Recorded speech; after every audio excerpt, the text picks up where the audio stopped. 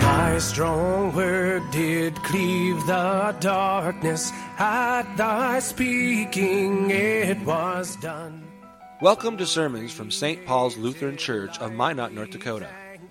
St. Paul's is anchored in the message of Christ crucified for the forgiveness of sins, for the church and for the world. The following sermon is from Reverend Dr. Matthew Richard.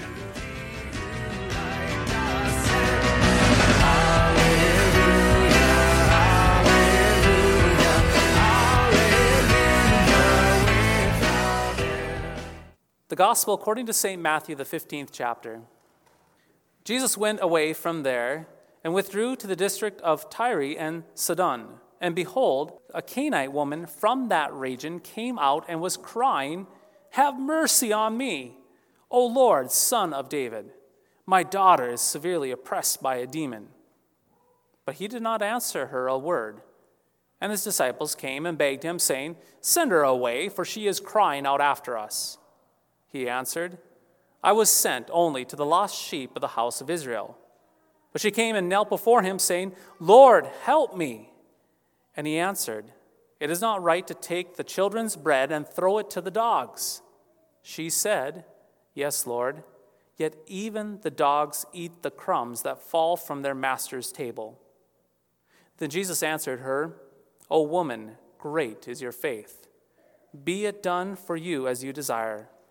And her daughter was healed instantly. This is the gospel of the Lord.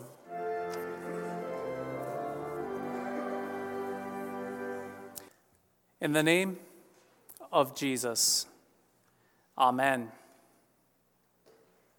My friends, we have all had those times in our lives where things feel out of control, those times in our lives where we are knocked off center. You know, those times where you find yourself without a job, or those times where you get the news that you have to move to another city to relocate. And there are even more difficult times that come our way. Alcoholism wreaking havoc on a family, adultery destroying marriage, the diagnosis of cancer, the loss of a spouse, miscarriages, and death abounding around us.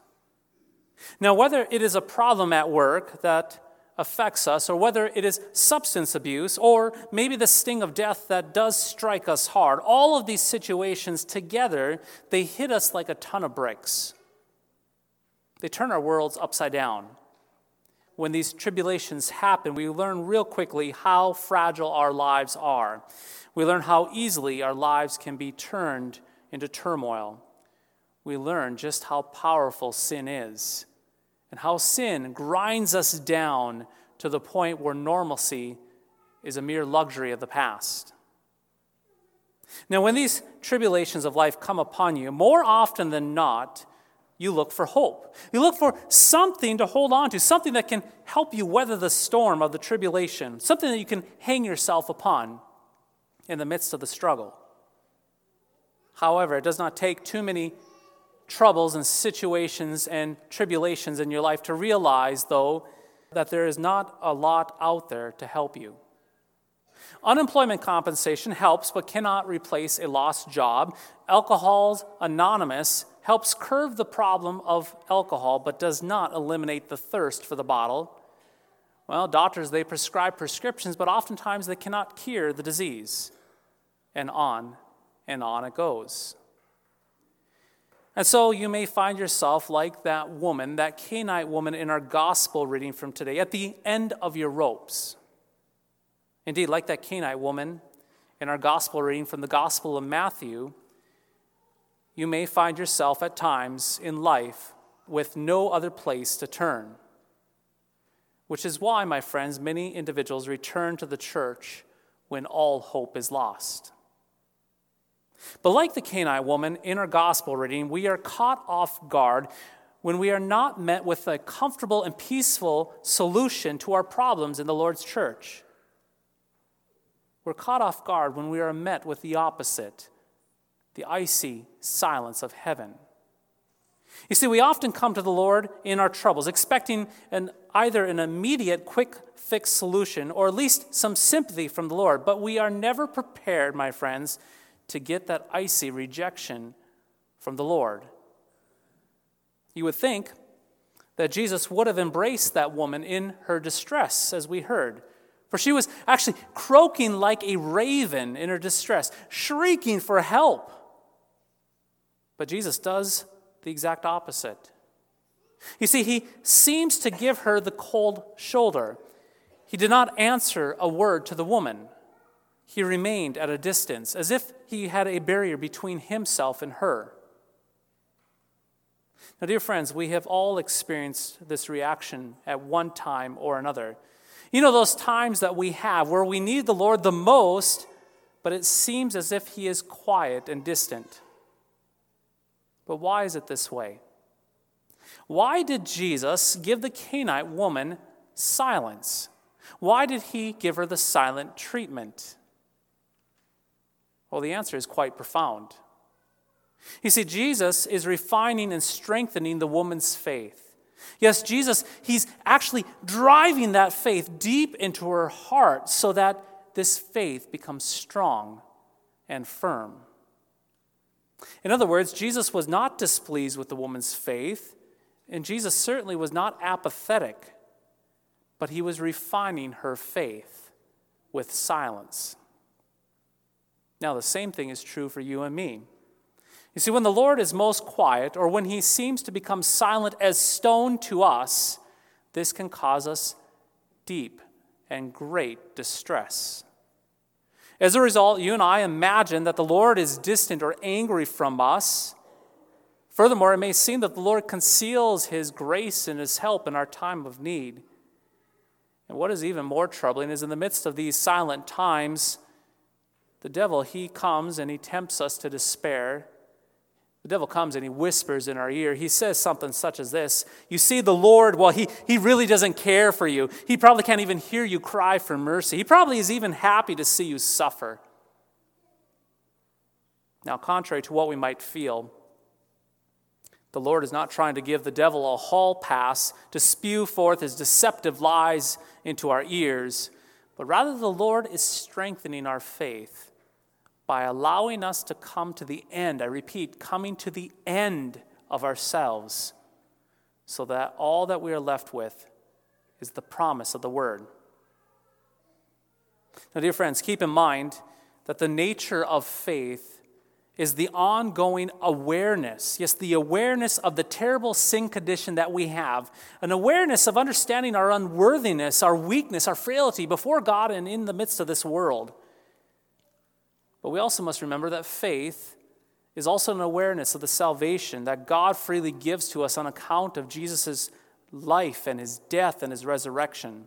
That is to say, faith knows that we are indeed great sinners.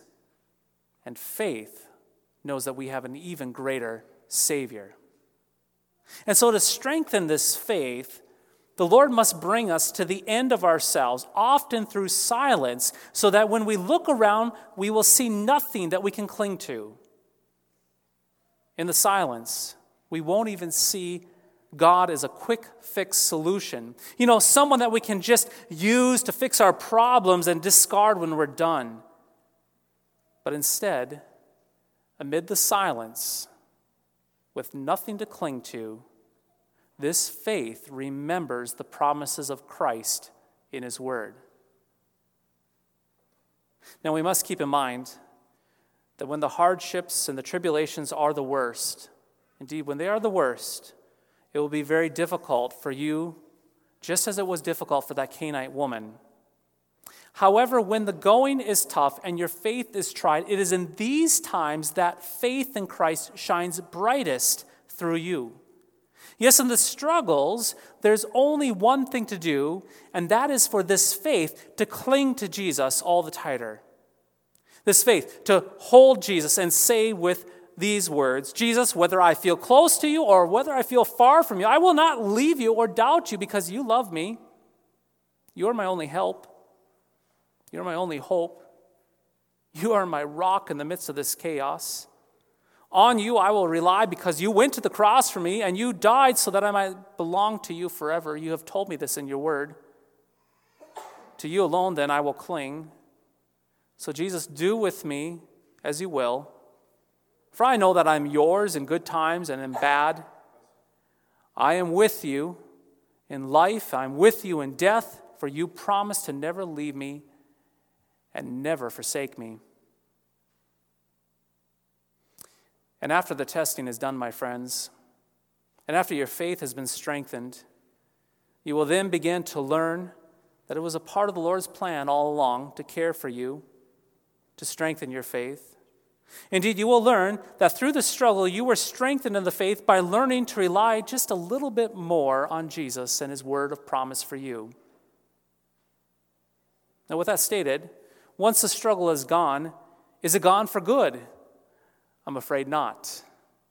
You see, the Canaanite woman in our text, she is actually a picture of the Christian church, a picture of us. Yes, a picture of St. Paul's. She's a picture of the church living by faith, always crying out, always trusting, always being refined and strengthened by Jesus. This Canaanite woman is a picture of you. She's a picture of me, coming into the sanctuary every Sunday, confessing that we are poor, miserable sinners in thought, word, and deed, yet boldly rising together and going to this altar to receive sips of wine, pieces of bread, the body and blood of Jesus Christ for the forgiveness of our sins. The Canaanite woman is a picture of us coming to the throne of grace in faith, with all of our suffering, with all of our trials, with all of our tribulations, clinging to Jesus and him alone. This, my friends, is the great struggle of faith. Faith does only one thing. It clings to Jesus and his word and sacraments, in spite of everything else around us, in spite of our feelings, in spite of our circumstances. Faith hangs tightly to Jesus, and it never lets go. It hangs on Jesus because he's the one who loved us all the way to the cross and all the way to the empty tomb. So remember this day, dear baptized saints, that as Christ's church, you and I are always crying out to Jesus by faith. Like that Canaanite woman, we're always trusting. Our faith is always being put to the test to be strengthened. Again and again, the Lord strengthens our faith all the days of our journey until at last we reach our heavenly home.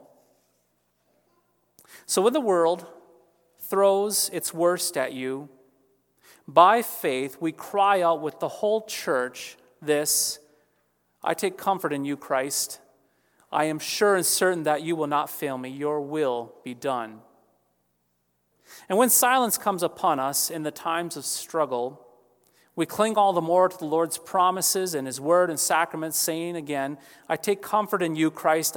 I am sure and certain that you will not fail me. Your will be done. This is faith. This is faith that clings to Jesus.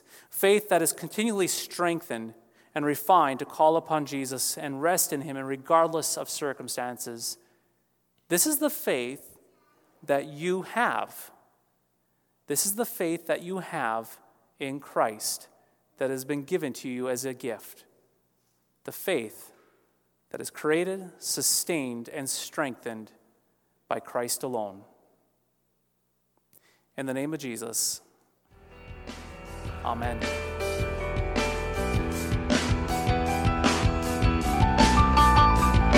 Thy strong word bespeaks us righteous, bright with thine own holiness.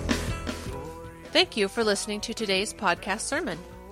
You can access a full manuscript of today's sermon from Pastor Matthew Richard's blog at www.pastormattrichard.org or visit St. Paul's website at www.stpaulsminot.org. The Lord bless and keep you.